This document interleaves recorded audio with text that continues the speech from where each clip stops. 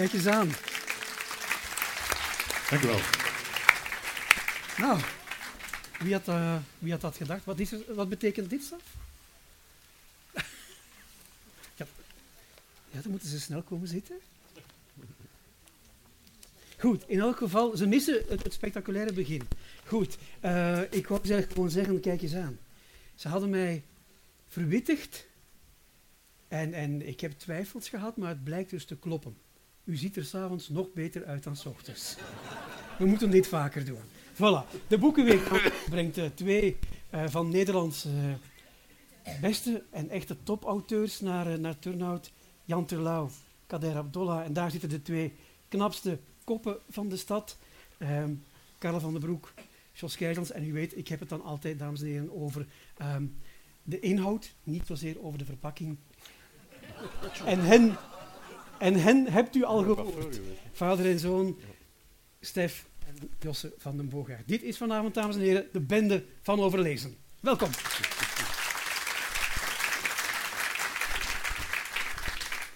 Ja, meneer Terlouw, meneer Abdolah, die Boekenweek die u nu naar Turnhout drijft.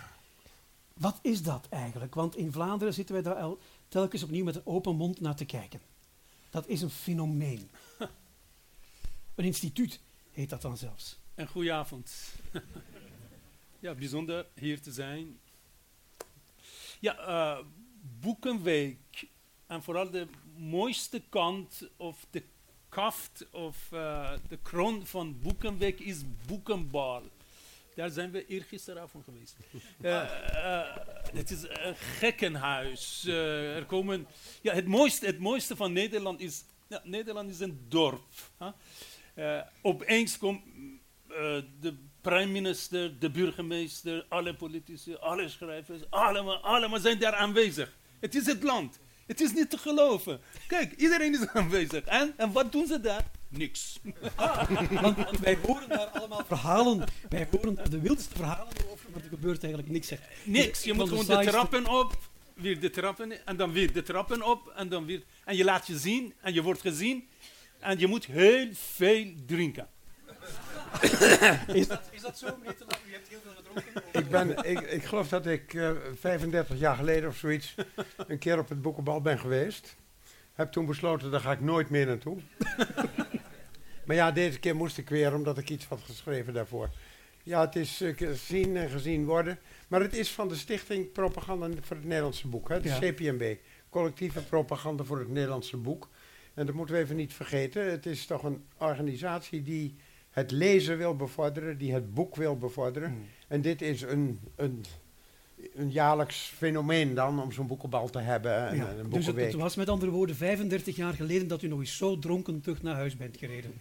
Nou, ik weet toch heel goed dat ik terugreed en dat het sneeuwstormde. Dat was in maart. Misschien was dat ook wel een reden om te zeggen, dit was mooi geweest. Ja. Maar dit is waar je staat stil op trappen. Het is waanzinnig druk. Ja, waanzinnig. Je kunt je er amper bewegen van de drukte. En je ziet dan overal bekende gezichten van allerlei soort. Ja. En nog iets anders. Iedereen vindt zich de beste, snap je? Je komt, een gesprek kun je niet hebben. Want allemaal arrogante, bekende, beroemde schrijvers, allemaal de beste. En je passeert en je kijkt en anderen kijken naar jou. Maar het mooiste is zo'n avond. Want tijdens Boekenweek, 1 week later, 1 week lang, is er bijzondere ontmoeting. Alle hoekjes van het land. Je ontmoet je lezers en er worden ontzettend veel boeken verkocht. Ja. En mensen krijgen één boek. Eén boek gratis. Hier is het. Hebben jullie ook hier? Nee? Jawel hoor. Jawel. Oké. Als jullie een boek van Kader Abdolah kopen, krijgen jullie ook dit gratis bij. Maar of als u een boek als u 4 boeken van Jan Terlouw, een boek van een andere schrijver kopen, krijgen ook dit van jullie eigen stadgenoten bij. Voilà. En elk jaar daarnaast schrijft een bijzondere persoonlijkheid een essay. En dit jaar zijn wij eigenlijk vereerd om zo'n persoon zo'n bijzonder boek voor ons te schrijven. Ja. En Oké, hij gaat oké. het straks over hebben. Ja. Daar moet je voor betalen, 3,50.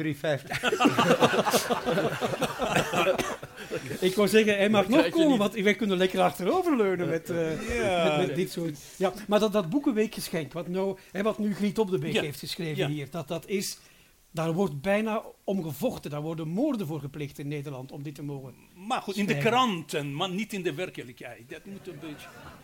In de kranten wordt heel veel propaganda gedaan. Er worden slechte recensies geschreven. Er worden kragen gewoon gescheurd om te zeggen...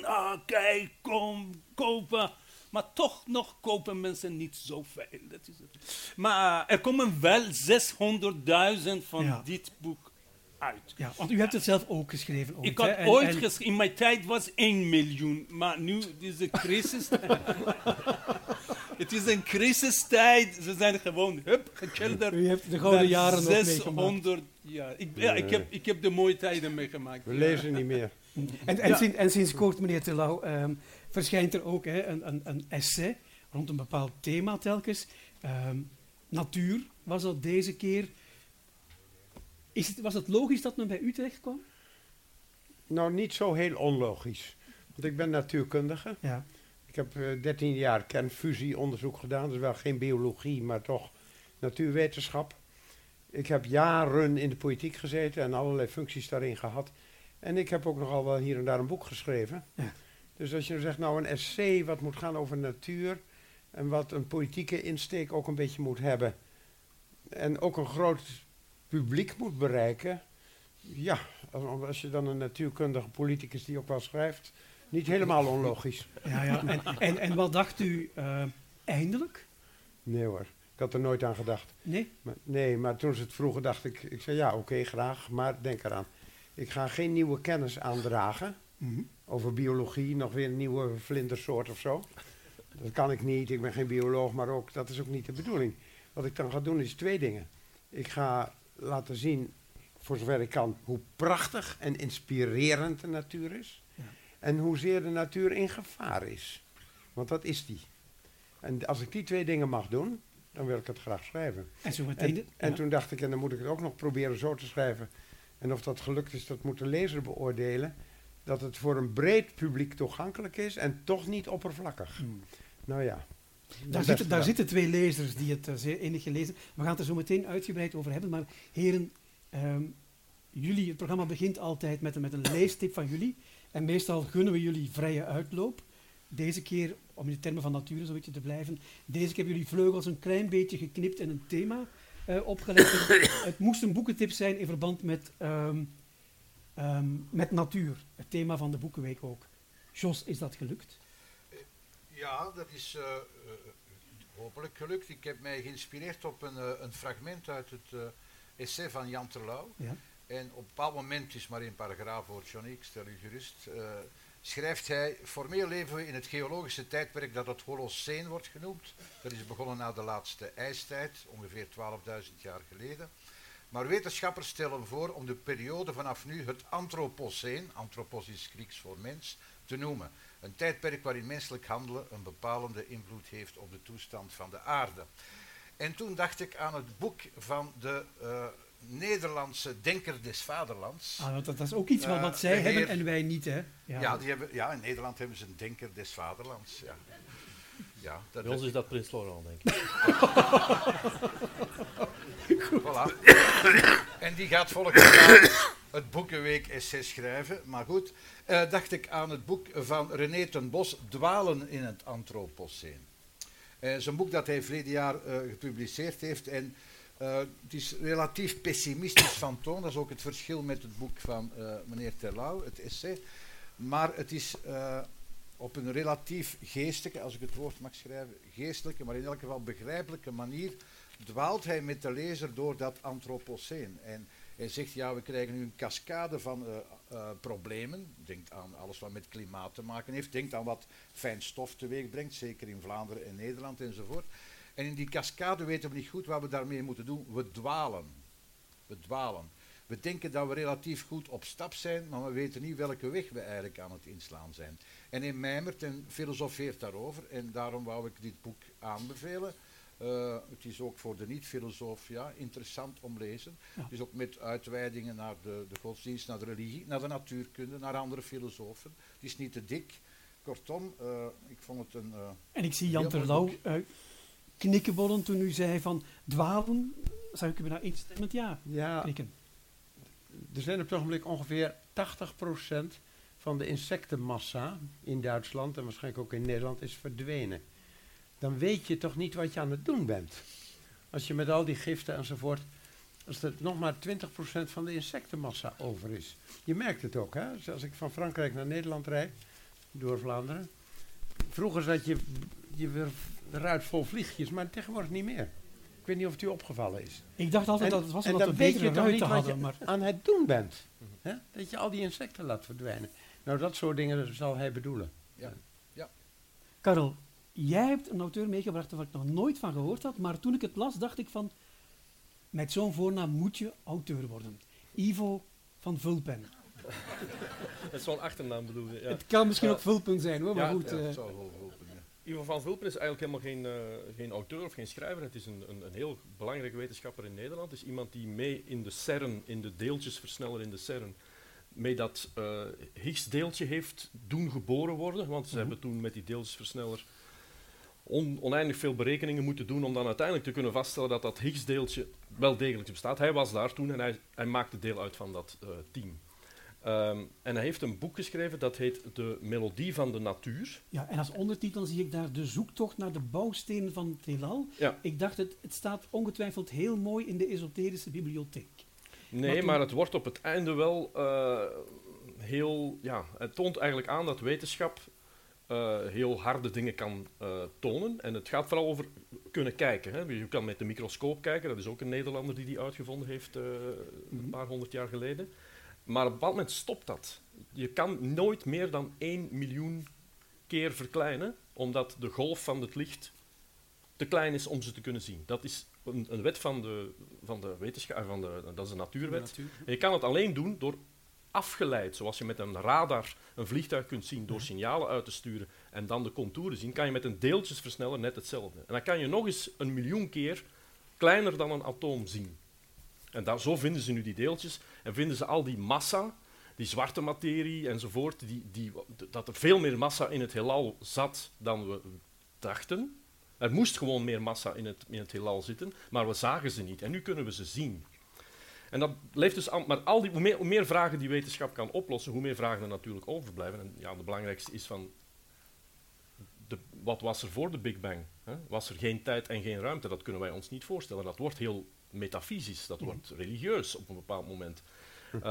Dan heb je ook de supersynchronie, dus in die zin dat er eigenlijk 2 parallelle universums zouden zijn, of oneindig verschillende parallelle universa. Dus het boek wordt op het einde wel bijna een science fiction thriller. Maar het geniale aan dit boek, en ik wil het woord echt dit keer gebruiken, is dat het een wetenschapper is die zo bevattelijk kan uitleggen. Het zijn allemaal hele korte stukjes met telkens een apart titeltje. Je kan er eentje lezen per dag vlak voor het slapen gaan. En het is zeer helder uitgelegd, met handen en voeten, heel simpel, maar het gaat eigenlijk over de moeilijkste dingen die je kunt bestuderen. Ja. En dat vond ik ben Germanist van opleiding, ben helemaal geen natuurwetenschapper, en nu begrijp ik het voor het eerst. En ik vond dat, zo'n schrijvers moet je dan wel eens een keertje signaleren, denk ik, want je hebt heel veel boeken over dit onderwerp, die waarschijnlijk 100 keer belangrijker zijn dan dit boek, maar dit is wel een boek dat voor mij heel belangrijk is, omdat het ook fatsoenlijk en op een bevattelijke manier uitlegt. Ja. Nobelprijswinnaar Hannes Alfvén, die gelooft niet in hij is nou dood, niet in die Big Bang. In die Big Bang. Hè? Ja. Die zei, dat is mythe. Zo goed als je zegt, de goden hebben iets geschapen uit niets, zo heeft nu de wiskunde iets geschapen uit niets. Want je kunt ook met de wiskunde zeggen, de wiskundeformule klopping te maken, dus moet er een Higgsdeeltje zijn. Ja. En dan gaan ze het ook vinden. Maar hij zegt, Alfvén die zegt, dat is mythe. Wiskunde of mythe, een goddelijke openbaring, niks ervan. De natuur is er altijd geweest en zal er altijd blijven. Ja. En u bent zelf een wetenschapper, wat zegt u? Ik voel mij zeer aangesproken door wat Alfvén daarover zei. Ja. Maar ook al omdat ik bij hem heb gewerkt. Oké. Dus dan, En als u nou zou moeten kiezen, meneer Abdolah, tussen het Anthropoceen of toch de zoektocht naar de bouwstenen van het heelal? Ik ben ook toevallig een natuurkundige. Hè? Ja, ik weet het. Ik heb natuurkunde gestudeerd. Ja, ik ben gek voor zulke gesprekken. Kijk, juist Big Bang is belangrijk. Dit is natuurkunde en literatuur. Fictie en wetenschap. En het is iets wat me erg aanspreekt. We moeten zo'n Big Bang hebben. Want we moeten iets hebben om naartoe te leiden, te gaan. Ja. En dan komen we erachter. En eigenlijk, daar ben ik erachter gekomen. Wat we ook eraan denken, is er. Want wij zijn de natuur. We zijn de mooiste, bijzonderste deeltjes van de natuur, de mens. En wat de natuur denkt, is er. Als ik over een Big Bang denk, is er. Anders kan ik het niet aan denken, want ik ben de natuur. En ik hoor u alle twee toch ongeveer naar fictie verwijzen. En dat van twee natuurkundigen verbaast mij dat. Dit is niet helemaal mijn denkwijze. Wel, dan moet u straks onder elkaar eventjes... Dat is de denkwijze van een generatie later. Oké, en dat moet u straks maar even uitvechten onder elkaar dan. We gaan het zo meteen uitgebreid hebben over natuurlijk. Dat is dat fantastische essay van Jan Terlouw. Maar eerst heel even verpozen met muziek. En als Darwin vandaag in de zaal zou zitten, dames en heren, dan zou wij zeggen... Verdorie, ik heb toch gelijk gehad. Vader en zoon en jawel hoor, hetzelfde muzikale genetische materiaal. Alsjeblieft.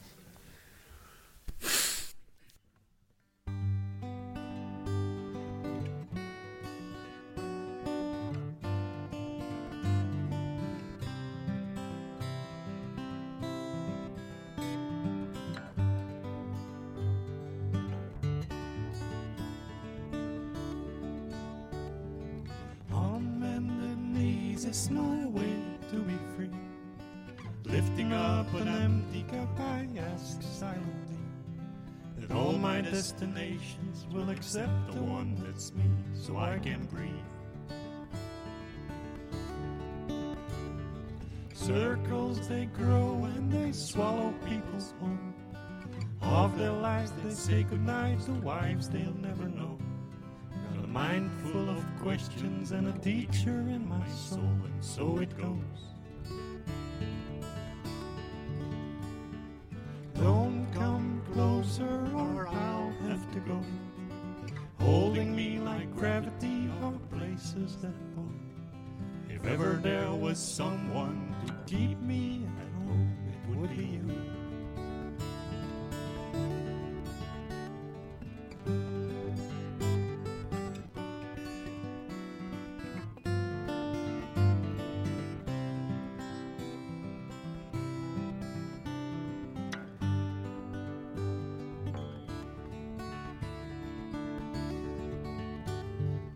Everyone I come across in cages they bought. They think of me, am I wandering, but I'm never what they thought. I got my indignation, but I'm pure in all my thoughts. I'm alive. Wind in my hair, I feel part of everywhere. Underneath my being is a road that disappeared. Late at night I hear the trees, they're singing with the dead overhead. Leave it to me as I find a way to be. Consider me a satellite forever orbiting. I know that all the rules, but the rules did not know me. Guaranteed.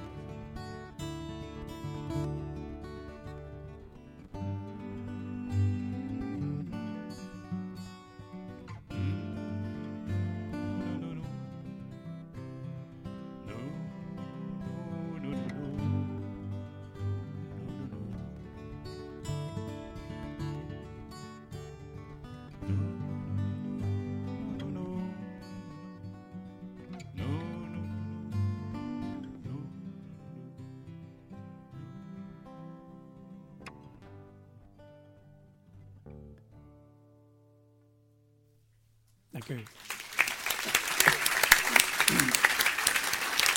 En ook zij hebben zich trouwens netjes aan de afspraak gehouden, want dit komt uit Into the Wild, denk ik. Hè? Filmmuziek, film van Sean Penn, geschreven door Eddie Vedder, Karel, van Pearl Jam? Van Pearl Jam, inderdaad. Ja, voilà.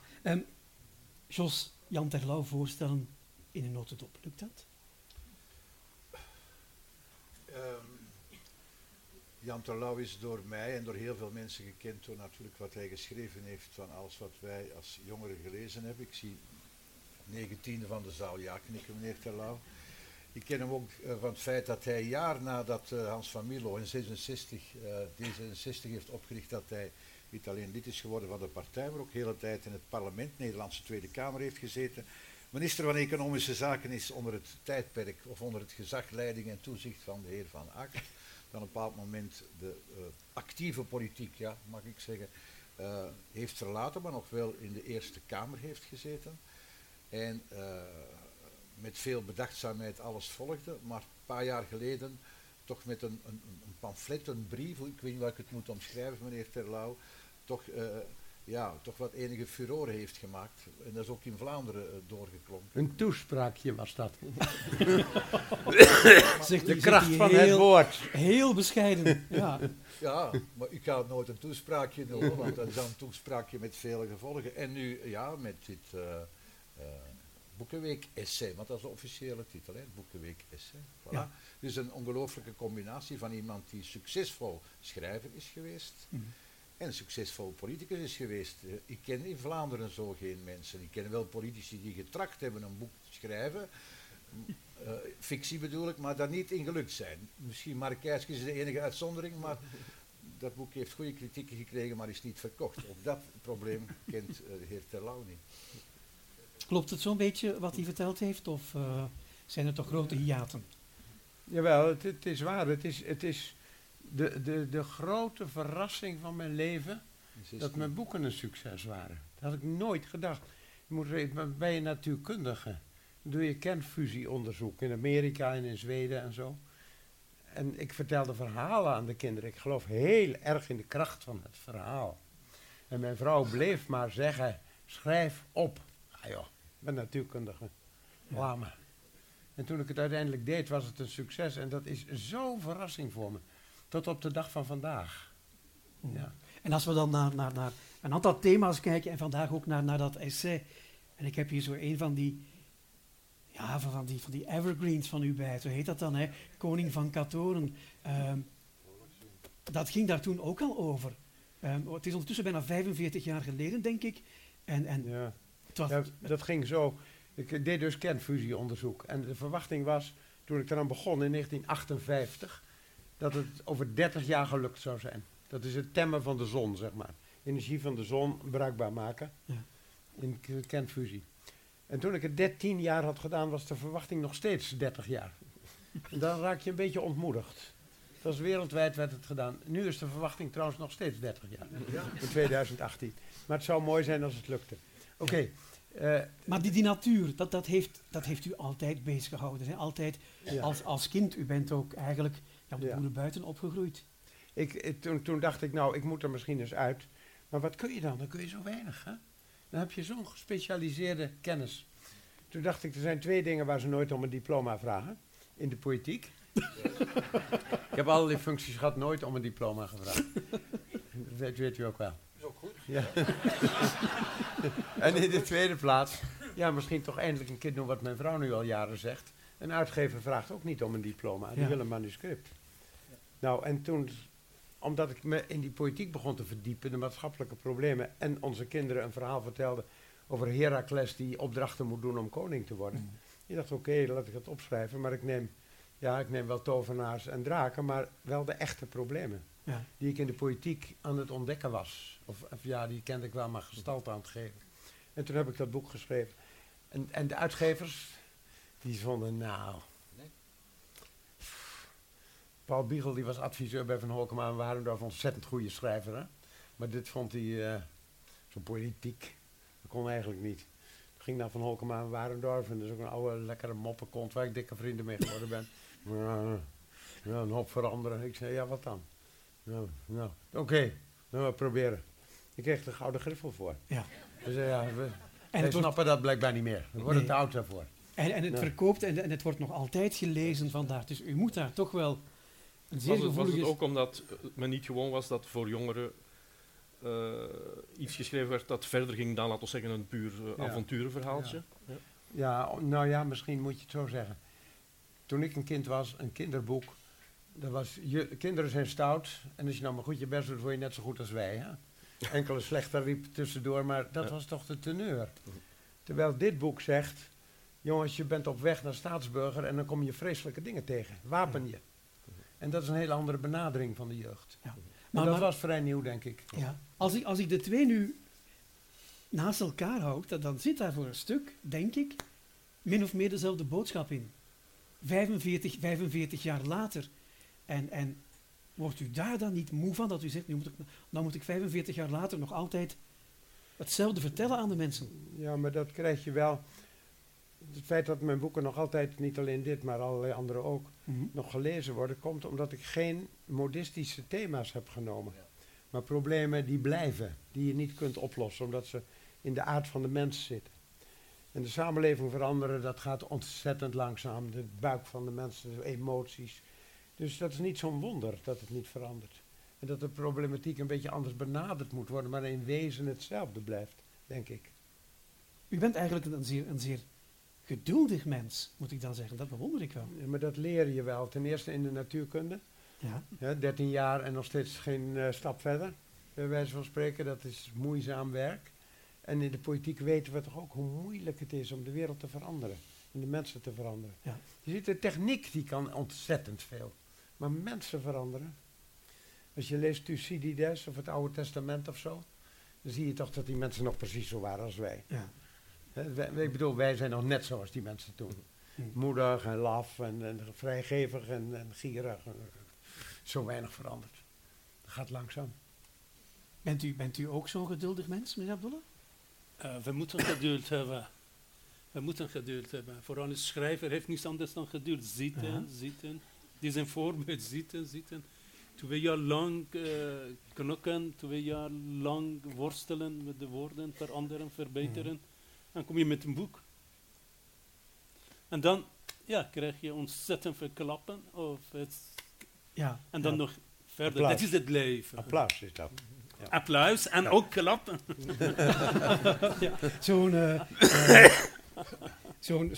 Zo'n essay over natuur, had men bij u ook mogen aankloppen? Schuilt er ook een vogelaar in u of zo? Natuur en het sport, rennen, fietsen, marathon doen in de natuur zou het best kunnen. Ik had het totaal anders aangepakt, maar hij heeft het bijzonder geschreven. Maar ik had andere invalshoeken gepakt om de natuur te laten zien. Ja. De mens meer. En u hebt echt wel naar om u heen gekeken, hè? En zelfs heel dichtbij, naar uw eigen domein bijvoorbeeld, waar op dit moment, u haalde het straks nog even aan, de lammetjes bijna klaar zijn. Ik heb altijd dicht bij de natuur geleefd. Toen ik in 1971 in de Tweede Kamer kwam, was ik daar ook meteen een natuurbeschermer. Waddenzee beschermen, Oosterschelde enzovoort. Toen was nog niet aan de orde een klimaatprobleem, zoals nu. En de biodiversiteit zo verwoest als we nu doen, dat is allemaal veranderd. Maar ik was altijd dicht bij de natuur. Mijn vader hield ervan. En die zette kippen op eieren en dicht bij de natuur. Dus ik dacht, ik kan 2 dingen doen. Ik kan mensen laten zien hoe fantastisch de natuur is, maar ook waarschuwen. Ja, het gaat niet goed. Is hij daarin geslaagd, Karel? Ja, want ik heb 2 dingen opgeschreven uit het boek. En het ene, dat moet hij straks zeker zelf vertellen, het gaat over de kipgans. Ik zal het voorlezen. Dat is een geweldig verhaal, dat wist ik niet. Dat is Oké. een kipgans, u kan zich wel voorstellen. Het andere is, wij hebben vaak vanuit het rijke Westen de indruk van als we nu die arme landen eens wat minder kinderen zouden maken, dan is het probleem opgelost. Ja. We sturen daar anticonceptie naartoe en we lossen dat op. Maar meneer Terlouw schrijft dat als je dat berekent, het veel efficiënter zou zijn in de strijd tegen de klimaatopwarming als wij een beetje minder zouden consumeren. En dat is natuurlijk, wij zijn altijd van hieruit dat veilige Westen geneigd om de schuld altijd ergens anders te leggen. En dat is natuurlijk niet zo. En ieder individu kan ertoe bijdragen, maar ook de mensen hier, onze politici. Het zal niet, ook al ben je een politicus in Vlaanderen of in Turnhout, we moeten niet wachten tot Trump plots bij zijn zinnen komt of Poetin of nee. Het moet op grote schaal overal iedereen tegelijkertijd moet er zich van bewust zijn.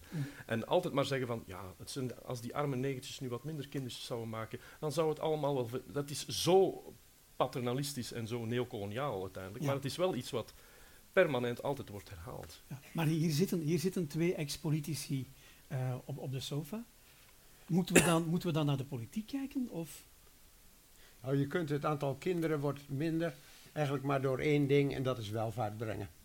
Zo gauw als mensen welvarender worden, krijgen ze minder kinderen. Zie je altijd en overal weer. Mm-hmm. Als er nou minder Chinese kindertjes worden geboren, maar ze eten meer vlees, net wat u zegt, dan hoeft dat helemaal niet te helpen voor de ecologie. Mm-hmm. Dus ik heb daarin geschreven, als 1 Amerikaan heeft een grotere ecologische footprint dan 10 kinderen in India. Dus voor de ecologie is het geboren worden van 9 Indiase kinderen minder slecht dan 1 Amerikaan. En dat moet je weten, want anders dan... Ja. En dan want jij leest ook heel veel boeken rond dit thema, weet ik, ook fictie, maar vooral ook non-fictie. En er wordt veel over geschreven, ook veel journalistiek werk, maar haalt dat allemaal wel wat uit? Absoluut. Ah. Ik heb misschien niet het geduld van Jan Terlouw, maar het haalt absoluut uit. Ik herinner me nog in 1987 in de Kamer van Volksvertegenwoordigers in België, op het moment dat je daar het woord klimaat uitsprak en de opwarming, dat woord, dat kan u nagaan, in Natuur werd er door 2/3 van de andere collega's gelachen. En er was zeker 1 politicus, ik zal het nooit vergeten, die zei van, wat zit je nu te zeuren over de klimaatopwarming, dan kunnen we in de lente, zeker en in de herfst, langer buiten zitten op de terrasjes. Want dan wordt het warmer. En als je dan ziet hoe er nu wordt gesproken, ook door mensen uit verschillende fracties en partijen, dan zijn we een stapje verder gegaan. Natuurlijk, het probleem wordt urgenter. En dat is ook wat hier in dit boekje duidelijk staat. Het gaat over een urgent probleem, geen vrije tijdsprobleem. Geen probleem dat na de economie komt. Dat wordt hierin geïllustreerd. En daarom is het belangrijk dat die oplage zo groot is, Johnny. En dat maakt me dan ook weer hoopvol. Ik ben niet altijd optimistisch, maar wel hoopvol. Dat is namelijk, soms is het belangrijk dat wat wetenschappers al weten, waar meneer Terlouw naar verwijst, en wat andere wetenschappers en andere mensen al lang zeggen, als het op zo'n manier wordt geschreven dat A, het iedereen begrijpt en B, op zo'n schaal dat veel mensen het kunnen te lezen, is dat een absoluut goede zaak. De auteur heeft niet de pretentie een nieuwe ontdekking te doen, heeft wel de ambitie om wat hij en anderen weten op zo'n manier te schrijven dat nog meer mensen ervan onder de indruk komen. En is dat een vooruitgang? Natuurlijk is dat een vooruitgang. De vooruitgang komt door ideeën die door de samenleving aanvaard worden. En dan zal de wedstrijd wel volgen. We zien dat aan de andere kant, tot mijn horror en huivering, waarom zou het niet aan deze kant kunnen? Hebben we daar schrijvers voor, meneer Abdolah, om dat zo te verwoorden, dat iedereen zegt van verdorie, hiermee ga ik aan de slag, of kunstenaars? En ook ervaren. Hij is een ervaren man. Hij heeft veel gezien in Nederland. En door zijn visie, ja, eigenlijk legt hij het probleem via een Europeaan uit. Wat ik een beetje, maar goed, een Oosters mens zal het niet begrijpen. Want Oosterse mens is met andere problematiek, natuur bezig. Je had het net over voedsel, over vlees, over kaas, over meer kinderen, minder kinderen daar. Het is niet zo. Soms zit ik hier aan ontbijttafel of restaurant hier of daar, of hotel ontbijt en dan ik zie bij de borden mensen pakken kaas, ja, is smakelijk eten, maar kaas, eieren en alles. En ik weet het nog, in Iran, we waren van een goede familie, we waren cultureel rijk, maar kaas, zo'n stukje kaas was voor 7 personen. Ja. Zo'n stukje kaas. En melk, alleen als je ziek was. Melk was medicijn. Het is nog altijd medicijn. Iran heeft 75 miljoen bewoners. Maar volgens mij wordt kaas misschien net zo hoeveelheid als in deze stad wordt gebruikt. Nou, zegt u nou, we hebben het te goed en daardoor ontstaan dit soort problemen? En kijk, de kijk van westerse wereld naar de natuur is totaal anders dan de werkelijkheid en realiteit. Wij kappen dus de tropische regenwouden voor onze kaas. Onze dieren. Onder andere, kijk, in Iran, Ja. het is verschrikkelijk door de auto's. Die Teheran kan je niet meer elkaar zien. Maar dat komt allemaal door jullie auto's. Ik bedoel, door de auto's die jullie proberen ons te verkopen. En de auto's die ook, ja, ik doe ook mee. Maar goed, door de auto's die westerse landen proberen met welke manier dan ook, met verwijderen van deze regering en zetten een andere regering om meer auto's te verkopen. En dan schrijven ook zulke mooie boeken over de natuur. Ja. Maar hoeveel wij zelf de veroorzaker van ellende zijn. En het is ook mooi. Het mooie is dat u ook heel dicht bij huis hebt gekeken. En we verwezen al naar uw eigen lammeren. U hebt onlangs op televisie een stukje gebracht over de schoonheid van een madeliefje die haar bladeren opent en naar de zon richt. En nu wil ik weten wat er over de kipgans in dat boekje van u staat. Ik wil graag 2 dingen even voorlezen. Over de kipgans Oké, en dan nog even iets anders, als dat mag. tuurlijk. Toen we het huis en de weilanden kochten, was in de koop inbegrepen een aantal kippen en een 10-tal halfwilde ganzen die door de weilanden waggelden of zwommen in het wiel een oude rivier doorbrak. Bij de kippen liep ook een gans die zich als een kip gedroeg. Ze was uitgebroed door een kip. De vorige bewoner had een bevrucht ganzenei gevonden en onder de broedse kip geschoven. Deze ene gans voelde zich kennelijk kip. Ze probeerde kippengeluiden te maken, wat natuurlijk niet lukte en merkwaardig klonk. Ze sjouwde altijd achter moeder kip aan, die zich omgekeerd niets van haar ondergeschoven kind aantrok. De kipgans sliep onder de stokken waarop de kippen de nacht doorbrachten. Van de halfwilde ganzen moesten niets hebben, ze bleef uit hun buurt. Ze gruwde van water, behalve dan van water in het bakje, in het drinkbakje. Ze voelde zich volkomen kip. Dat ze een zeu was, merkten we in het voorjaar. Ze legde een 15-tal eieren op de ongezellige harde vloer van het kippenhok en ging erop daarna braaf zitten broeden. Vergeefs natuurlijk, er was geen mannetjesgans in haar buurt geweest, onbevruchte eieren. Toen de gang van zaken zich het jaar daarop herhaalde, ben ik naar Barneveld gegaan en heb daar 2 bevruchte ganzeneieren op de kop getikt. Ja, niet letterlijk. En heb 2 eieren van de kipgans erdoor vervangen. En ja, na een maand werden 2 jonge gansjes geboren. We hadden een stukje land en sloot met gaas afgezet en daar hebben we de moeder met haar 2 kinderen heen gebracht. De 2 jonge gansjes zagen het water, liepen er onmiddellijk naartoe en vertoonden hun zwemkunsten. En voor onze ogen gebeurde het. De moeder kipgans werd moeder gans. Ze overwon haar afkeer van het water en liep erin haar kroost achterna. 6 weken later heeft ze zich met haar inmiddels groot geworden jongen bij de halfwilde ganzen gevoegd. Ik heb overwogen een artikel over deze belevenis naar een tijdschrift voor psychiatrie te sturen, maar het is er nooit van gekomen. Echt gebeurd. Jan Terlouw, dames en heren. En met dit soort dingen brengt u dus dichter bij de natuur. Maar voor u dit moet ik toch even zeggen. Mensen, dit kost €3,50. Wat hebt u nu nog voor €3,50? En ik heb gezien, Sandra het Boekhandel heeft zulke stapel meegebracht. Dus u kunt dit niet alleen voor uzelf, maar ook voor uw buren, voor uw hele straat, voor uw hele wijk kunt u dit opkopen, zou ik zeggen. Dat is een goede daad. Stop dat bij iedereen in de brievenbus. En misschien wordt de wereld wel mooier. Ik wil nog graag nog iets voorlezen als het mag. Ja, en dat is iets wat niet in het boek staat, Nee. maar erin had kunnen staan, hebt u mij verteld. Het heeft erin gestaan en ik heb het weer geschrapt. Ik had het laten beginnen in een pessimistische bui die ik nog alles heb over dit onderwerp. Een gedicht van een kind uit 2063 of zo. Nou ja, een heel zwartgallig beeld. Kind, welke van de 7 hoofdzonden grootouders heeft u gebracht tot dit gedrag? Nou, dat had ik daar staan. En toen dacht ik achteraf nee.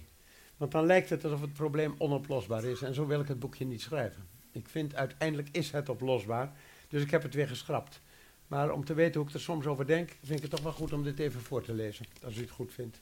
In het jaar 2063 schrijft een kleinkind aan zijn grootouders. Lieve opa, lieve oma, mag ik u iets vragen? Zijn er dingen die wel eens aan uw geweten knagen? Waarom hebt u onze prachtige planeet verzwakt? Waarom hebt u bijna alle bomen omgehakt? Had u niet genoeg aan wat de aarde aan u gaf? Waarom brak u mogelijkheden voor de toekomst af? Zijn er van de zonde ons bekend uit de klassieken enkele die uw zoete dromen in de nacht verzieken? Heeft de hoogmoed u gemaakt tot heerser van de aarde? Was de hebzucht reden dat u de natuur niet spaarde? Heeft de lust u voor wat echt belangrijk is verblind? Was het gulzigheid waar menigeen genot in vindt?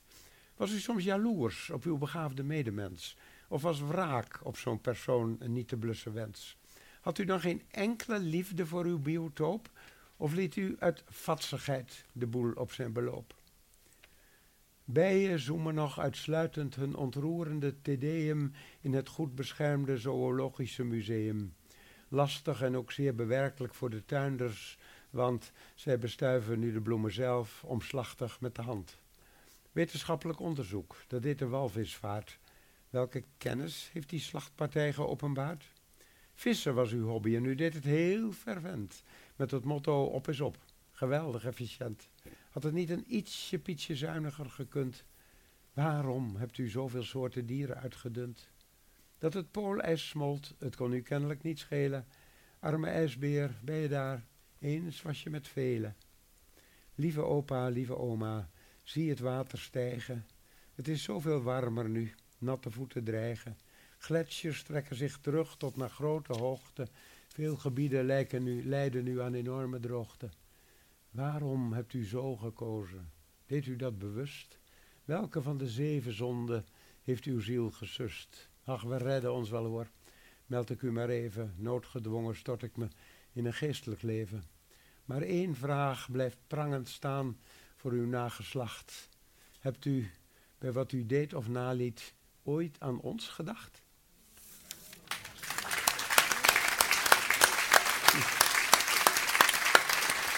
Nee.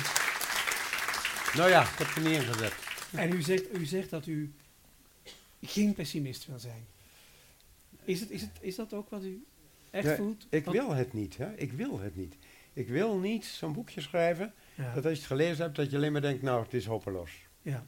En ook bovendien, het is ook niet waar. Het is volstrekt oplosbaar, de problematiek. Het is niet een technisch probleem, we kunnen alles. We kunnen gaatjes graven op Mars. Ja, we kunnen toch alles. Ja. Af en toe steek ik zo'n iPhone omhoog en zeg, jongens, we hebben 1 minuut stilte voor de iPhone. Wat een prachtding. Ja. Hè? Dat kunnen we. Maar Kun je dan niet al die energie van de zon die er werkelijk in overvloed is, simpel. En economisch is het ook heel goed te doen. Allerlei kosten-batenanalyses laten dat zien. Waarom doen we het dan niet? Ja, ik vraag het u, waarom doen we het dan waarom niet? doen we het niet?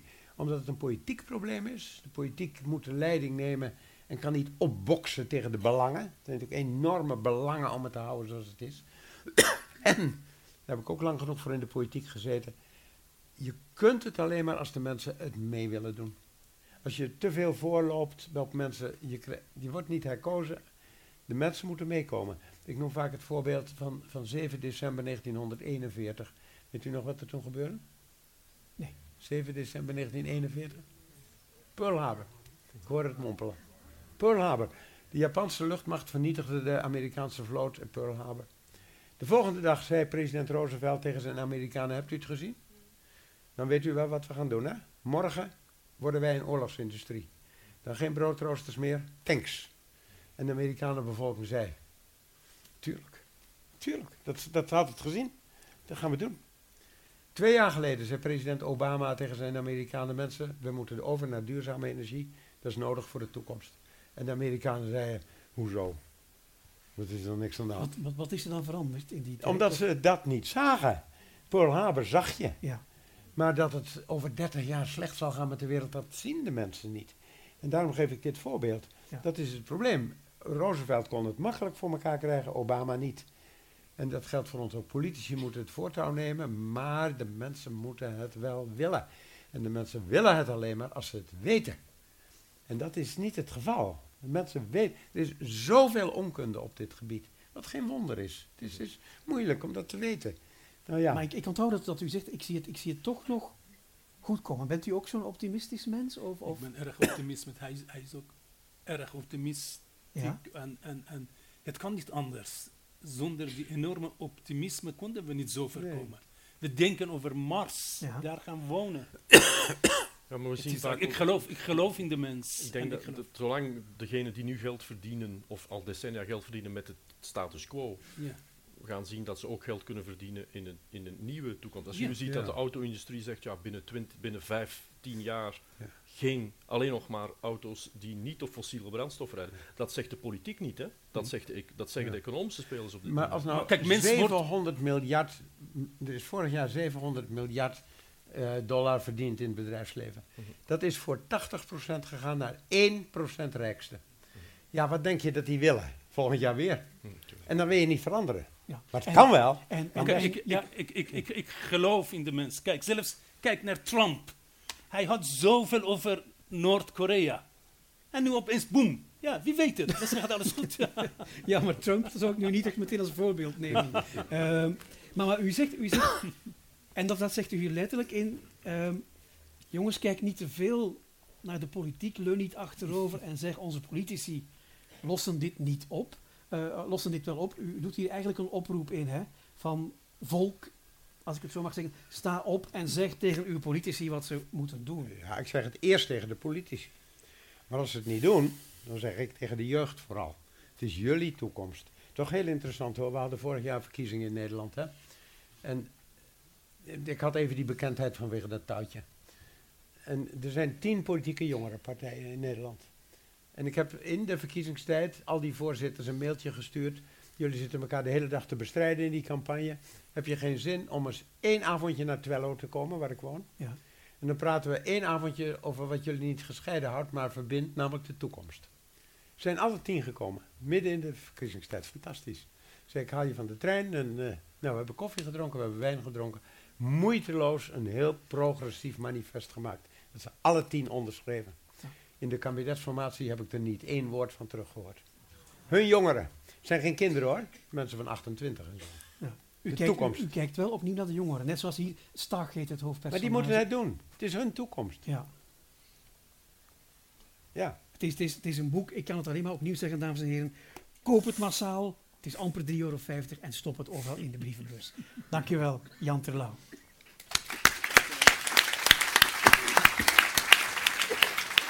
Heren, muziek.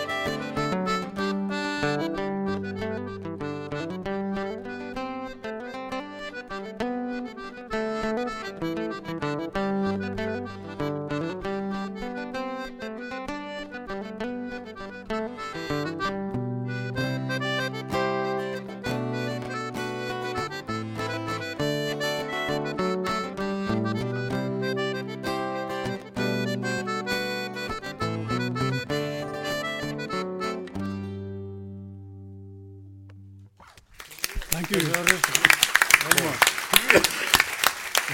In deze wereld vol lawaai, wat is dit heerlijk. Zeg. Hier. Ja. Het is zo'n beetje ter land, ter zee en in Heel de lucht, mooi. als ik naar de titels kijk. En vooral de combinatie vader en zoon maakt het mooi. Ja. Trouwens, twee onmiskenbare natuurtreks, dus weer volop in het thema, heren. Tim Edey hoor u, of werk van hen tenminste, en van Ellen MacDonald. Die laatste heeft waarschijnlijk ook een boerderij. Goed zo. Voilà. Karel, jij bent chef boeken geweest. Dus je kent alle auteurs ter wereld. Tenminste tot aan T en dat zo even. Hè. Kader Abdolah, wat weten wij over hem?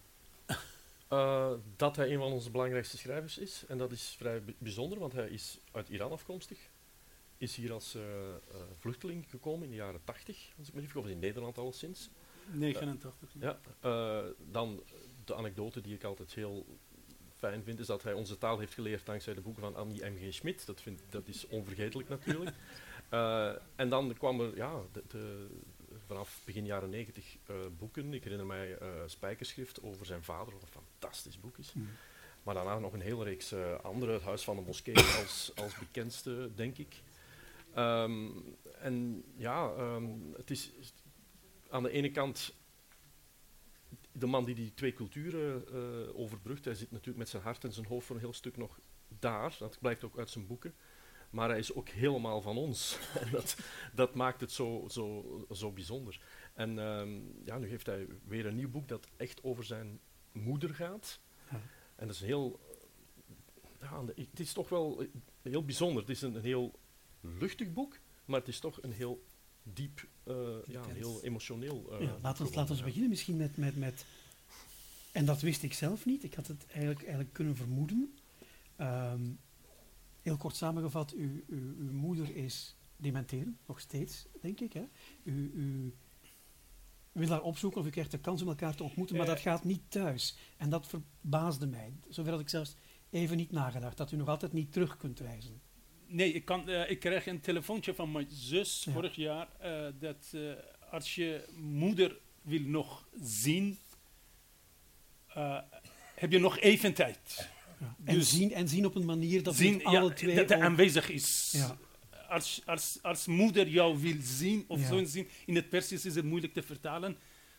Als je moeder wil zien, want soms heb je moeder, maar die is je moeder niet. Ja. Of andersom, zij ziet jou niet meer, dus de moeder bestaat niet meer. En mijn zus belde mij en zei, als je moeder wil zien, heb je nog even tijd. Maar het probleem was dat ik niet naar Iran kon. Ik ben nog nooit terug geweest. En nog een ander probleem, mijn moeder niet meer. Gewoon vliegen naar Amsterdam was onmogelijk voor haar, want het was sowieso 24 uur onderweg van de plek van haar geboortestad en van haar woning tot deur tot deur. Ja, dat zou te vermoeiend zijn? Te vermoeiend zijn en onmogelijk. Ja. En ik dacht heel snel, hals over kop, om een ontmoeting in Dubai te regelen. Ja, Jos, en dan Dubai. Ik ben er alleen... Nee, kijk niet. Jij bent geen specialist, maar ik ben er ook alleen maar heel even met een vliegtuig, dan stap je over en dan reis je weer verder. Maar Dubai, zoals we het hier leren kennen, Trump noemt Brussel een hellhole, maar Dubai is niet veel beter. Ik ben er nooit geweest, ben ook niet van plan om te gaan, maar in het boek wordt het mooi beschreven, Dubai. Het is eigenlijk een stuk woestijn dat ze omgetoverd hebben tot een soort Disneyland. Ja, precies. Kijk, Dubai is van Teheran tot Dubai is half uurtje vliegen. Maar voor ons, van die kant, is 7 uur, 8 uur vliegen. Ik was eerder in Dubai geweest. Ik had een hekel aan Dubai, want het is niets. Het is gewoon gebouwen. Hè? En geen cultuur, geen literatuur, geen niks. Alleen geld, alleen olie, alleen geld en warmte. Maar toen ik met mijn moeder daar naartoe ging. En mijn moeder draaide gewoon mijn manier van...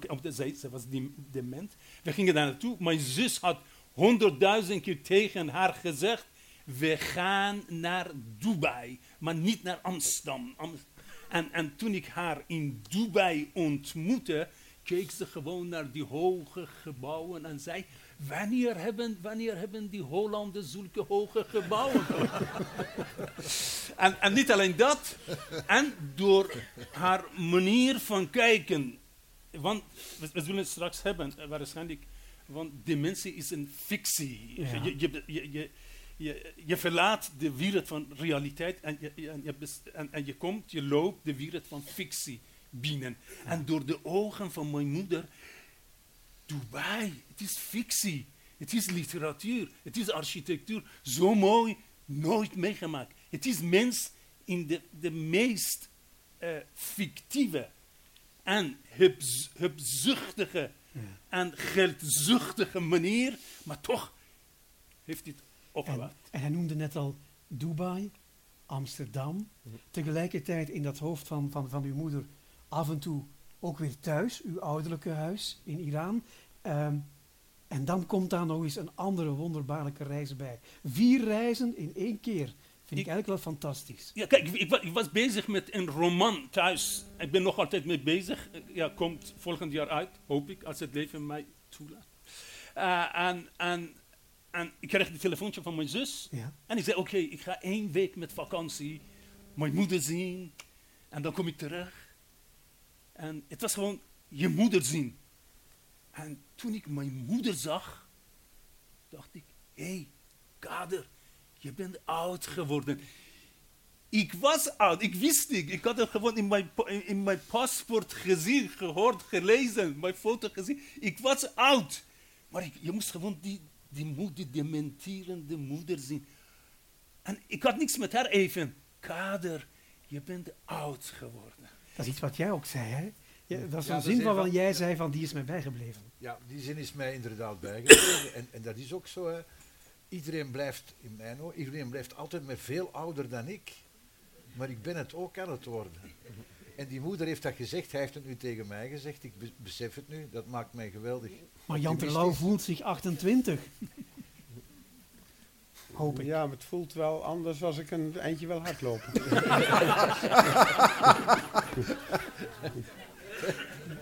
Maar wat je over die 4 verschillende niveau... Het werd een 4 verschillende... Ja, de 4e hebben we nog niet genoemd. De 4e is eigenlijk... Ja, 4 verschillende niveau van ontmoetingen. Ik ging gewoon mijn moeder ontmoeten. Ja. En in mijn hoofd was ik bezig met mijn roman in Amsterdam. En dan, toen mijn moeder zei, hey, wanneer is Amsterdam veranderd? En ik had mijn vrouw meegenomen. Mijn vrouw zei meteen, probeer haar te corrigeren. Mam, we zijn niet in Amsterdam, we zijn in Dubai. En mijn moeder vond het helemaal niet goed. Ze vond het zelf beledigend, oké? En een paar keer probeerde mijn vrouw mijn moeder te corrigeren. En ze kreeg een blauw gezicht. En opeens, dat wilde ik zeggen, opeens de duivel van de literatuur fluisterde in mijn oor, Kader, corrigeer haar niet, volg haar. En opeens kwam een nieuw boek, een nieuw roman, een nieuw fix. Gewoon, het was realiteit mijn moeder. Ja. En dan de dementie van mijn moeder en ander. En dan fictie van Dubai. En dan mijn fictie. En dan is anders. Gaandeweg. Ik weet niet hoe ze aan dit onderwerp kwam. En ze zei tegen mijn vrouw. We zijn op reis naar Mekka. Mekka? Hoe kom je aan Mekka? En ik moest en jij hebt haar dat beloofd, zei ze. Ja. En ze bracht me, ze was een kwetsbare vrouw, maar wel met een hamer.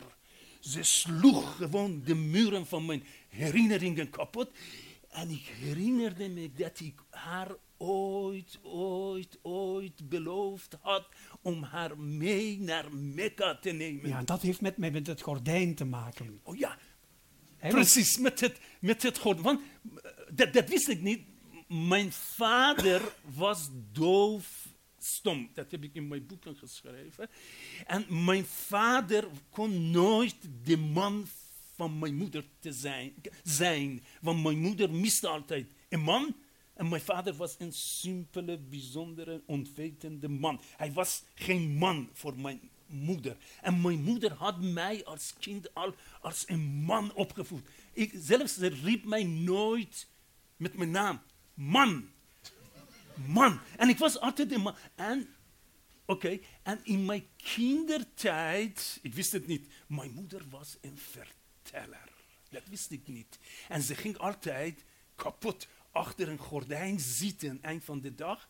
En ze vertelde mij verhalen. Ik was alles vergeten. En in die wereld, in haar verhalen, had ze me 1 keer naar Mekka gebracht. En ik wist het niet. Ik was 6, ik was 5, ik was 9. En ze had me van achter het gordijn dat verhalen vertelde, had me 1 keer in haar fictie mee naar Mekka had gebracht. En ik weet niet, als kind had ik gezegd, moeder, ik zal jou ooit mee naar Mekka nemen. En dan nu greep hij gewoon pakte mij vast terug in Dubai en zei tegen mijn vrouw, hij neemt mij mee naar Mekka.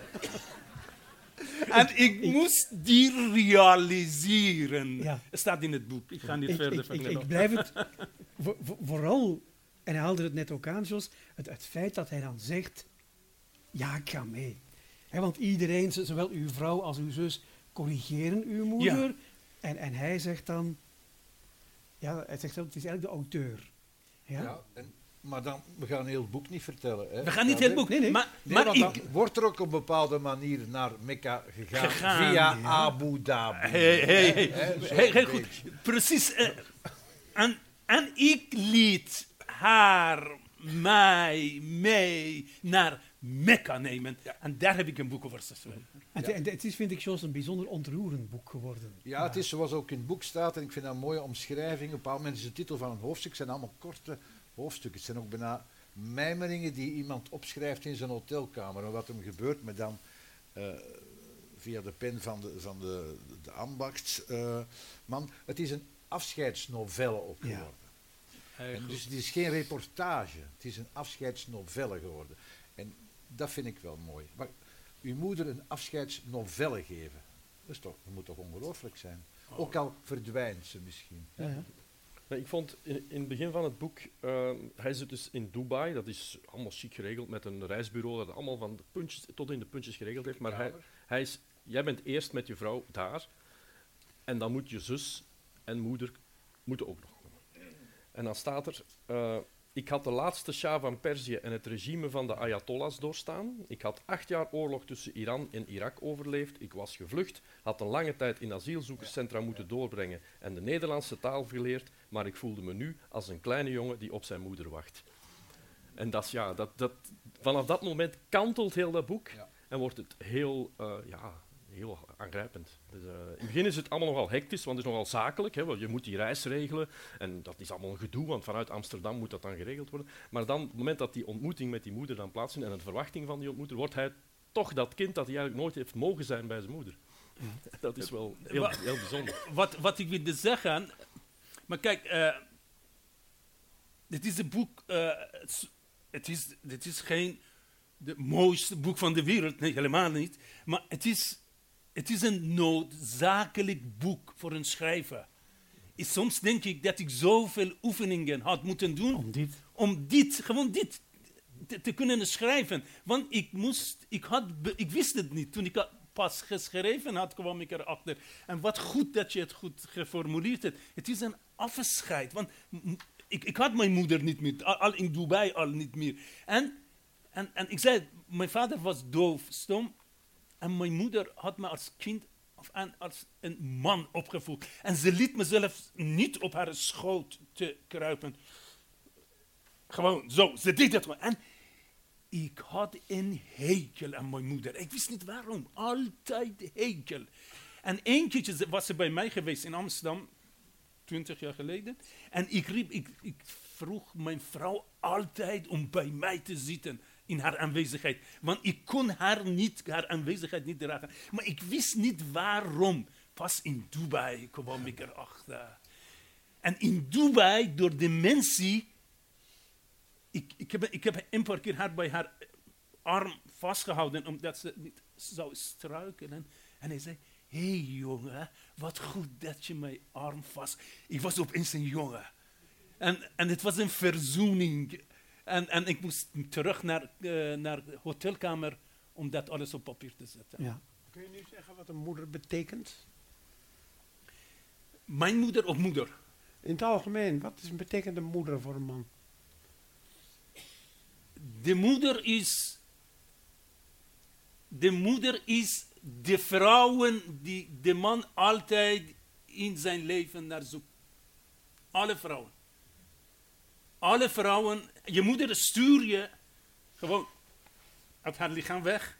Ga op zoek naar mij. En je komt zoveel mooie, bijzondere, deugende, ondeugende vrouwen tegen. Dat zijn allemaal, heeft met je moeder te maken. Ze stuur je. Zoek. En ik vind het bijzonder. Ja. En ik zoek nog altijd. Wat zou u zelf antwoorden op die vraag, Terlouw? Ja, ik weet het niet. Er zit zoiets ongelooflijk onvoorwaardelijks in de relatie met je moeder. Ja, dat is in ieder geval de enige, of de persoon die altijd het goede voor je wil. Je moeder die is niet jaloers op je, die wil het goede voor je. Dat weet je zeker. Als er niemand meer is, je moeder... Maar je weet niet of ze het goed doet. Nee, maar... Ja, want u zegt... U hebt dus in een interview naar aanleiding van dit boek gezegd, ik ben hierdoor ook anders naar mijn moeder gaan kijken. Omdat, u haalde ons zelf al aan, in vroegere werk kwamen ze er niet altijd even goed uit. Ja, kijk, je hebt het boek Spijkerschrift genoemd. Toen ik het Spijkerschrift geschreven, eerste versie, ik schrok van de moeder die ik neer had gezet. Ze was verschrikkelijk. Ze was donker, ze was een beul. Ik wilde haar helemaal niet hebben. Ik dacht, dat past niet. Mijn moeder is zo'n lieve moeder. 7 kinderen met zo'n dove, stomme man. Hoe is het mogelijk dat ik haar zo lelijk neerzet? En dan, ik moest het 6, 7 verschillende versies schrijven, tot ik een beetje het ware gezicht van haar terug te geven.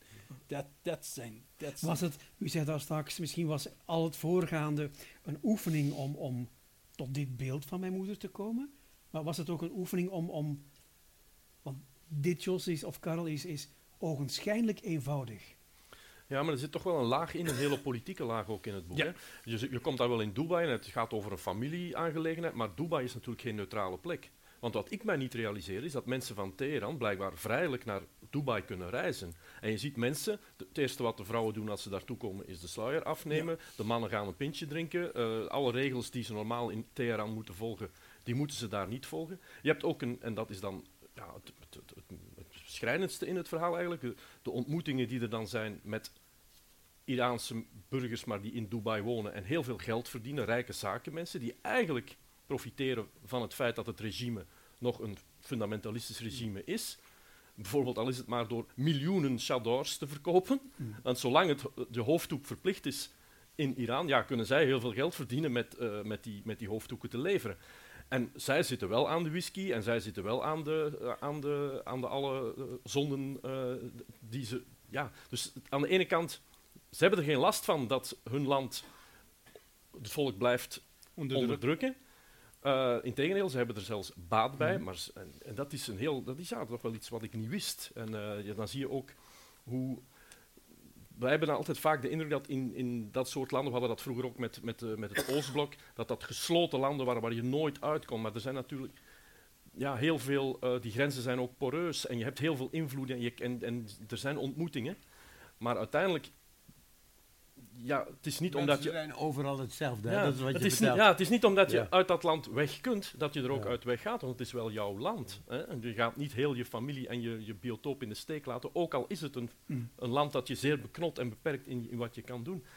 Maar goed, het feit dat je dan eens een weekendje Dubai kunt doen en daar naar de McDonald's gaan. Maar ik zie dan dat ze in Iran een soort nep-McDonald's hebben... ook met MC vooraan. Ja, het is toch een hele vreemde... Wat ik wou zeggen, Jos, is het is een boek dat ontroert, maar dat evenzeer, en onder andere bij de passages die je net aanhaalde, een beetje opstandig maakt. Ik heb op een bepaald moment, en dat is het, je mag weten waar, dat is het fragment waar uw moeder begint te dansen op een feest, wat ook nog nooit gebeurd was, heb ik gewoon luidop moeten lachen, uit vrolijkheid. En Jos, dat lijkt heel makkelijk als je het leest, want het gaat vlot binnen, maar dat is vakmanschap. Hè? Voilà, daarom is het is zodanig geschreven opdat wij het goed zouden kunnen lezen. En daarom vertaalt men dat dikwijls in vlot geschreven. Nee, het is vlot leesbaar. Dat is iets anders dan vlot geschreven. Maar het is ook soms prettig. Hè? Je hebt gelijk om daarnaar te verwijzen. En Karel heeft die passage als hij op bezoek is bij zijn neef, hoe dat hij die heerschappen beschrijft. Die staan er dan allemaal in met hun functies. Hè? Het zijn precies zo'n beetje ook Vlamingen. Het zijn allemaal groothandelaren. Allemaal groothandelaren. Ook in diepvlees. Ik dacht dan hopelijk niet van dat bedrijf van Bastogne, maar ook in lingerie enzovoort. En dat staat er dan helemaal in, want die worden dan allemaal zo voorgesteld. En dan zegt zijn moeder iets heel mooi, want zijn moeder heeft vroeger de boeken niet gelezen. Nee, nooit. En dan zegt ze tegen die gasten, waarschijnlijk tegen die groothandelaren. Groothandelaren allemaal, ja. Mijn zoon is een schrijver en hij kan niet terug naar huis. Voilà. Was het een moeilijk boek om te schrijven? Het was een bevrijding. Ik vind dat was een opluchting. Kijk, mijn vader viel aan dood. Ik heb nooit hem kunnen ontmoeten. Ik heb nooit, sinds ik huis verlaten heb. Ik ga niet elke nacht, ik ga misschien een paar keer per maand gewoon in mijn dromen langs zijn graf. En ik heb last van, nog altijd. Hè? Maar met dit boek, ik heb afscheid genomen. Mijn moeder leeft nog. Maar de last van mijn schouders heb ik in de Nederlandse letteren neergelegd. Ja. En dat vind ik goed. En iets anders. Kijk, ik schrijf, ik ben beroemd, ik maak geld, ik word overal als een prins ontvangen, maar ik voel me niet goed, ongemakkelijk allemaal onder. Hè? Waarom? Want iedereen is daar, snap je? En mijn broer is geëxecuteerd. En mijn zus jaren in de gevangenis. En Iraanse schrijvers in de gevangenis. En ik schrijf, ik kom hier lekker over mijn boeken praten. Hè? Maar met zo'n boek laat je het gezicht van de moeder. En het gaat ook over de zus. En laat je ook de waarheid waar daar in dat verdomd mooi, bijzonder land ligt, laat je zien. En dan voel je het even goed. Ja, ze hebben het nog niet zelf gelezen, zegt u. Nee, mijn moeder, niemand, niet vergeten, sorry, oké. Niemand van mijn familie heeft iets van mij gelezen. Mijn moeder is dus dement, oké. Naar dementie, soms goed, soms niet goed, soms terug, soms niet terug. En ze gaat elke vrijdag brengen ze naar het park. Mijn zus brengt haar naar het park. En op het park komen andere vrouwen bij. Ze zijn allemaal bejaarde vrouwen. En ze zitten met elkaar praten over hun kinderen, over kleinkinderen, over gebeurtenissen, wat er gebeurd is. En mijn moeder is degene die het meest te vertellen heeft. Om twee redenen. Omdat ze, hoewel ze dement aan het worden, een prachtige, krachtige, fictieve gedachten heeft en kan verhalen vertellen. En is anders omdat zij iemand heeft die hem voorziet van nieuws. Okay? Mm-hmm. Ik heb zo'n telefoontje voor haar gekocht. Ja. Het is gewoon T-Mobile. Okay. Ja, het is precies hetzelfde. En ik heb constant contact met hem. Mijn zus doet het aan en mijn moeder komt. En als ik onderweg ben in de auto, ik bel haar en ze vraagt, waar ga je naartoe? Maar ik weet waarom ze vraagt. Ze wil informatie. Ze wil iets hebben voor vrijdag. Okay. Dus wij zitten vrijdag, wordt misschien over ons verteld. En ik zei, naar een lezing, waar naartoe? Ja, naar België. Waar in België? Ja. En wie is je publiek? En ik weet wat ze wil. Ze wil een paar foto's. Dat zijn voor mijn moeder. Ik zou ook even zwaaien dan. Voilà, kijk. Ze krijgt ze vanavond en voor vrijdag heeft ze te vertellen. Ik weet niet wat ze gaat vertellen hoor. Maar goed, gebaseerd op die foto's blijft ze levend tot de volgende lezing. En dat is bijzonder. Mooi. Hartelijk dank. U heeft ons een zeer mooi boek geschonken.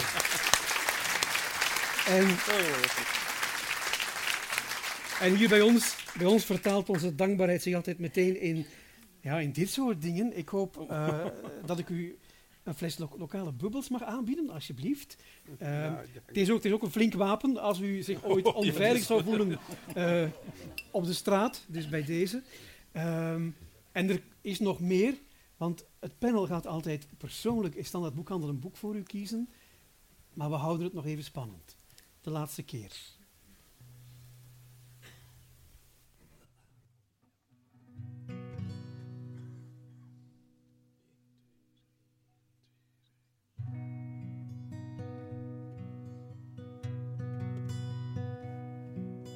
Darling, oh darling, won't you come back my way? It's been ever so lonely since you went away. My heart is breaking, I miss your sweet face. My arms are aching for your sweet embrace. Winter lies thick on our rooftops and streets, a wasteland of white has buried us deep, and I'm cold all the time, from my head to my feet. But my heart is the coldest now that you've left me to weep. Lonely, this world feels so lonely now that you've up and left me, with the snow coming down. Well, I'm hoping, I'm praying for you to return, bring warmth to my heart and spring to this town.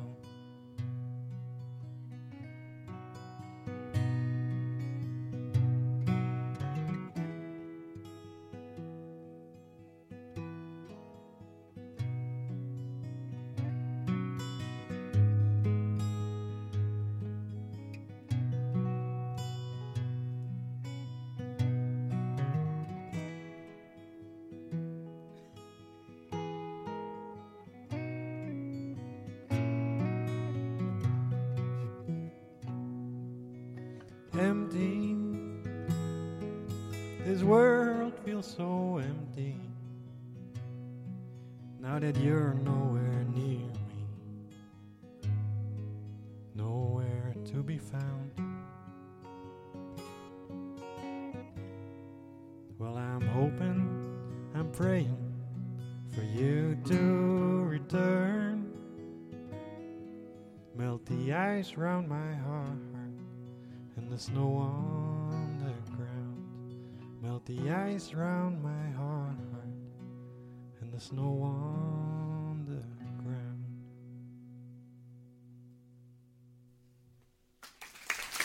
Dank u.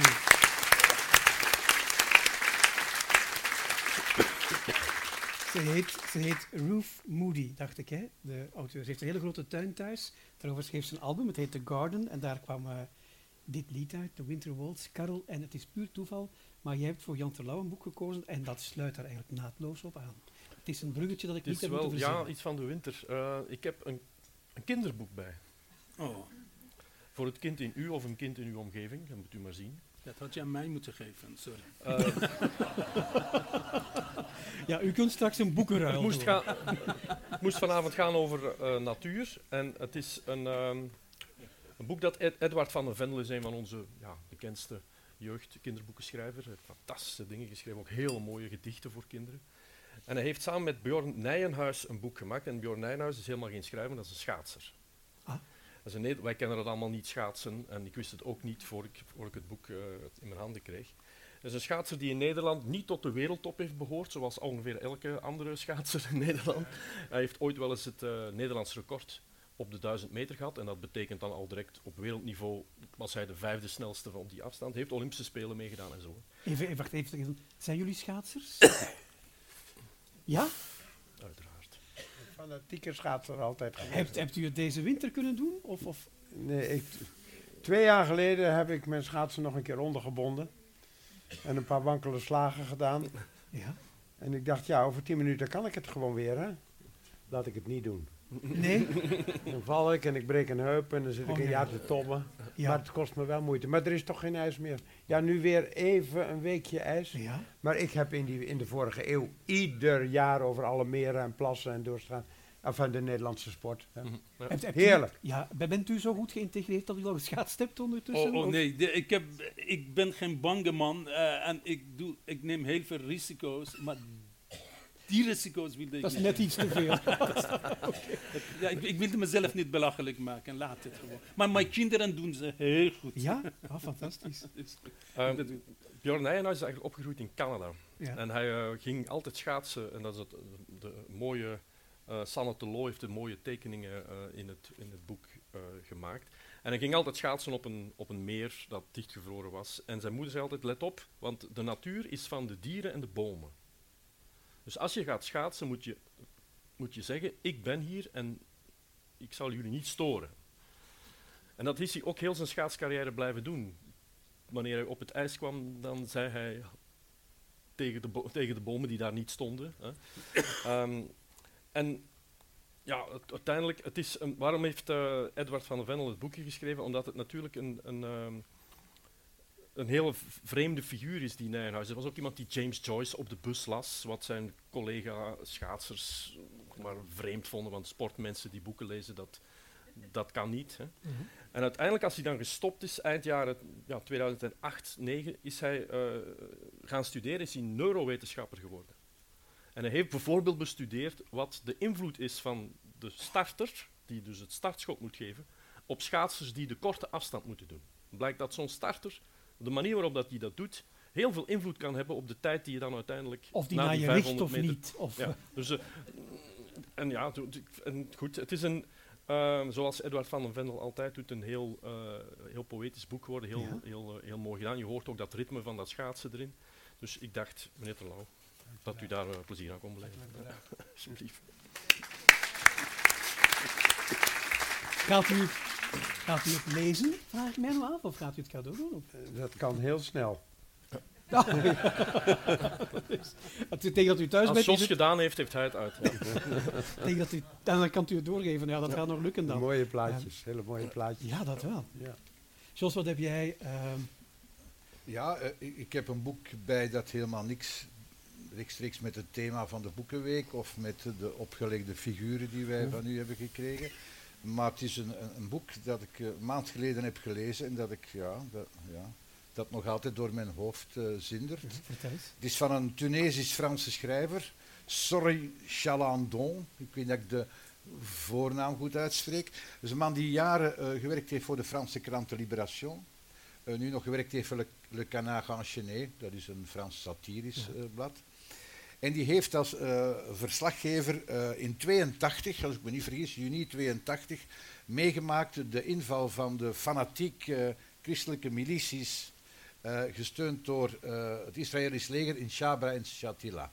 Misschien de ouderen nog weten, een verschrikkelijke moordpartij. En dit boek heeft dat een stuk als aanleiding, maar het is fictie. Het heet De Vierde Wand. En het gaat over een zekere Georges. Georges behoort tot de pro-Palestijnse Franse activisten in de jaren 70 en 80. En ontmoet een Joodse theatermaker, Samuel. En de zeer radicale Georges verdwijnt wat na zijn huwelijk in het burgerlijke leven. En zijn vriend Samuel, die altijd de meer bedaarde was, die heeft het plan opgevat om in Beirut het stuk Antigone van Jean Anouilh te spelen. Antigone, gebaseerd op Sophocles, u kent, Antigone mocht van haar oom Creon haar broer niet begraven enzovoort. En Anouilh had dat opgevoerd in 1944 in Parijs. Hij had zowat de Duitse censuur misleid en dat is toch opgevoerd. En dus die Samuel wil dat opvoeren in Beirut met een gemengd publiek, zoals hij het schrijft. Met andere woorden, met in de cast van Antigone Druzen, Maronitische christenen, Shiiten, Soenieten, Palestijnen, alles. En Samuel, de gezondheid gaat achteruit en hij vraagt zijn vriend, die ondertussen een sluimerend bestaan had, wilt je niet toch zorgen dat dat idee, die droom van mij, op die plaats, Antigone wordt opgevoerd? En hij zegt ja. En terwijl zijn vriend op sterven ligt, gaat hij naar Beirut en slaagt erin, dat wordt mooi omschreven, met al die mensen, want dat is daar niet simpel, je hebt daar verschillende buurten, dat is met neutrale zones, demarcatielijnen. Hij slaagt erin al die mensen bijeen te krijgen en Antigone zal door een gevluchte Palestijn gespeeld worden en oom Creon door een Druus, denk ik. En dat lukt. En hij gaat terug in 82. En op het moment dat de première in een oude bioscoopzaal met vallen en opstaan, ook wat betreft de financiering, zou opgevoerd worden, Johnny, breekt daar terug de hel los. En dan is natuurlijk de vraag, want ik ga de rest van het boek natuurlijk niet vertellen, houdt dat stand? Want op het moment dat de oorlog terug begint, zijn al die mensen die in het toneel samenspelen in de opvoering natuurlijk terug vijanden van elkaar geworden. In allerlei soorten fracties. En de vraag is, houdt dat stand? En wat gebeurt er met George, met zijn goede bedoelingen? Kan kunst de wereld redden? Kan kunst een ankerpunt zijn? Kan kunst een césuur maken? Daar gaat dit boek over. Met niet zo'n geweldig optimistisch einde, maar wel met een hoopvol boodschap. Met over de vraag, ja, goede bedoelingen. En als je te ver voorop loopt, zoals meneer Terlouw zei, maar de rest volgt niet, wat gebeurt er dan? Maar moet dat u verhinderen van voorop te lopen? Daar gaat dit fantastische boek over, en dat is ook nog een pittig detail, dat de Prix Goncourt, belangrijkste Franse literatuurprijs, van de scholieren heeft gewonnen. Ah. Dus met andere woorden, door veel mensen is geapprecieerd. En ik hoop dat u het nog niet gelezen hebt. Zeker. Alsjeblieft. Met plezier. Dank u. Merci. Dank u wel. We gaan ook nog 4 lieden in de zaal blij maken. Ons mandje wordt eigenlijk te klein als we dit soort voorstellingen blijven geven. Het is goed, binnenkort een laatste krachtinspanning. Heren, elk nog 1 briefje trekken alsjeblieft en dan maken we iemand gelukkig. Bijvoorbeeld met het gordijn. Aan wie mogen we dit boek cadeau doen? Okay. Meneer Abdolah. Ja, de eerste. Ik kijk even mee. Het is iemand uit Turnhout. Iemand uit Turnhout in de zaal? Ja. Goed. Simone Krols. Oké, straks, na de voorstelling. Oké, meneer Terlouw. Wie mag natuurlijk zo meteen al beginnen lezen? Ik denk dat hier staat Mirjam. Is er een Mirjam in de zaal? Ja. En dan, wat staat hier? Oris. Oris. Mirjam Oris. Oké, dat is voor straks. U weet ons te vinden. Oké. Karel. Dus bijna stadsgenoten, hè? Het Boekenweek geschenk van Griet op de Beek. Agnes Ruts. Is er ook nog, straks na de voorstelling. We hebben 3 dames tot nog toe. Ja. Jos. Nog een keertje te gaan. Emiel, een man. Helzen. Emiel Helzen. Is er ook nog? Oké, straks zometeen. En ze gaan dat met evenveel plezier ook voor u signeren, weet ik. Wie heeft er nu allemaal niks gewonnen? Goed. Boeken, hè? Ja, voilà. Dat wou ik net zeggen. U weet wat u kan doen. Er staat daar een hele stapel boeken. Ik hoop dat ze straks allemaal weg zijn. Laat ze zeker en vast ook signeren. Dan worden dat familie-items waar later in de erfenis nog om gevochten gaat worden. In elk geval, veel leesplezier. Ik hoop u een van de komende keren nog terug te zien. Dan kan u herkansen, want dan hebben we ook weer een tombola natuurlijk. En voor vandaag nog een allerlaatste krachtinspanning van u. Want dit was over lezen met dank aan Greet, Marleen, Peter, aan Stef en Josse, Jos en Karel uiteraard. En aan deze 2 fantastische mensen, Kader Abdolah en Jan Terlouw. Tot ziens. En Johnny.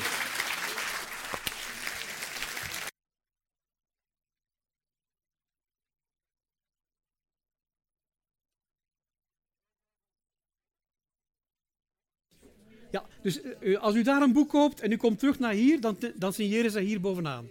Oké?